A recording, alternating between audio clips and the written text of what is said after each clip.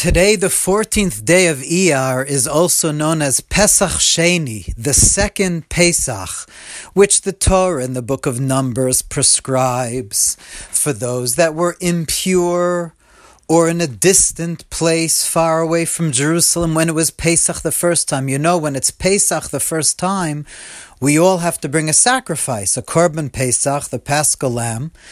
That's the main event, of course, of the Seder, the Pesach not Seder. We haven't had it in these years in exile, but when the Seder is the way it's supposed to in the temple, we had to bring a sacrifice.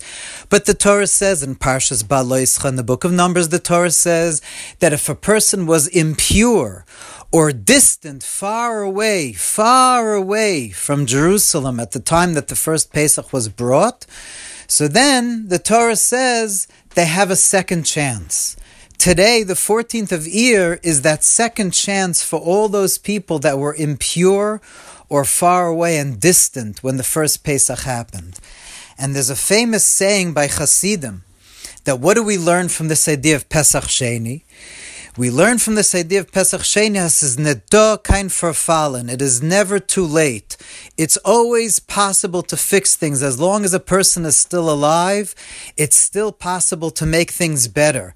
Even if one was tameh, ritually impure, or one was far away, and the Torah actually says lachem, that one did it deliberately, one on purpose made oneself far away. Nevertheless, one could rectify it. One could always rectify it and has a second chance. That's what we learn from this day of Pesach Sheni, that as long as one is alive, it's not too late. One could rectify, like Reb Nachman of Breslov used to say, if you believe that you could destroy, that you could make a pagam, if one believes that one's being far or one's being impure has negative repercussions in the universe, then you have to believe that you could make it right as well, that you could rectify it. If you believe that you could be mekalkel, believe that you could be mitaken, you could make a tikkun, because Pesach Sheni teaches us that it's never too late, one could always rectify. But the question is that we need to ask on this Hasidic idea is that there's a general rule when it comes to sacrifices. When it comes to most korbanos, there's a rule, over zmanai batel korbanai, that if the prescribed time for a sacrifice passes, one didn't bring the korban at a time that one was supposed to, batel korbanai. So there is no second chance. Most sacrifices in the temple, if one didn't bring in its proper time, there's no opportunity to make it up. It's only Pesach Sheni. Pesach Sheni is the only sacrifice for some reason that the Torah does give a second chance. So first of all, why Taka does Pesach Sheni? Why is it so different? That all of the sacrifices over Zmanei Batel Korbana, if a person promised they would bring a sacrifice at a certain time where they were obligated to, and the time passes, Batel Korbana, the sacrifice is nullified. Why is Pesach Sheni different? And you could ask the question in the other way. Why do Hasidim say that we should learn in our own lives from Pesach Sheni? Maybe we should learn from the other sacrifices that if you don't do it the first time right, you can't make up. How do we know that we have to learn from Pesach Sheni? But of course, these two questions answer each other. That's what makes Pesach different than all other sacrifices, and that's what makes this day different than all other opportunities that could be rectified. You see, Pesach, the Korban Pesach, is the birthday of the Jewish people. Pesach, leaving Egypt, wasn't just geographically that we happened to once upon a time leave a place called Egypt, of course. Leaving Egypt was the actual birth of the Jewish people. Our souls entered the world in a whole new way as a nation, individually, as we went through the Yam Suf, the splitting of the Red Sea, the birthing canal. Pesach is literally the birth of a Jew.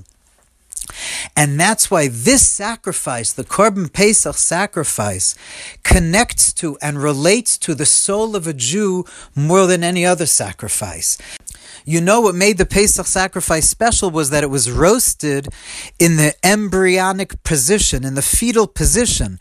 You would actually roast the lamb with its head between its between its knees, like the way a fetus is in its mother's womb, because the Pesach sacrifice is the birth of the Jewish people. And therefore, when it might come to other korbanos, other sacrifices, when it might come to other aspects of our relationship with Hashem, so, we have mitzvahs that we could do, mitzvahs that have a certain time, and if we don't do them at the right time, then we messed up. And so too with other sacrifices. When it comes to building on and embellishing on our relationship with Hashem, so there's times that we can, and there's times that if we miss it, we miss the boat. But Pesach Sheni, Pesach is all about what a Jew is essentially, that we have to know that deep down essentially we are one with Hashem. That's the essence of who we are in the most embryonic state.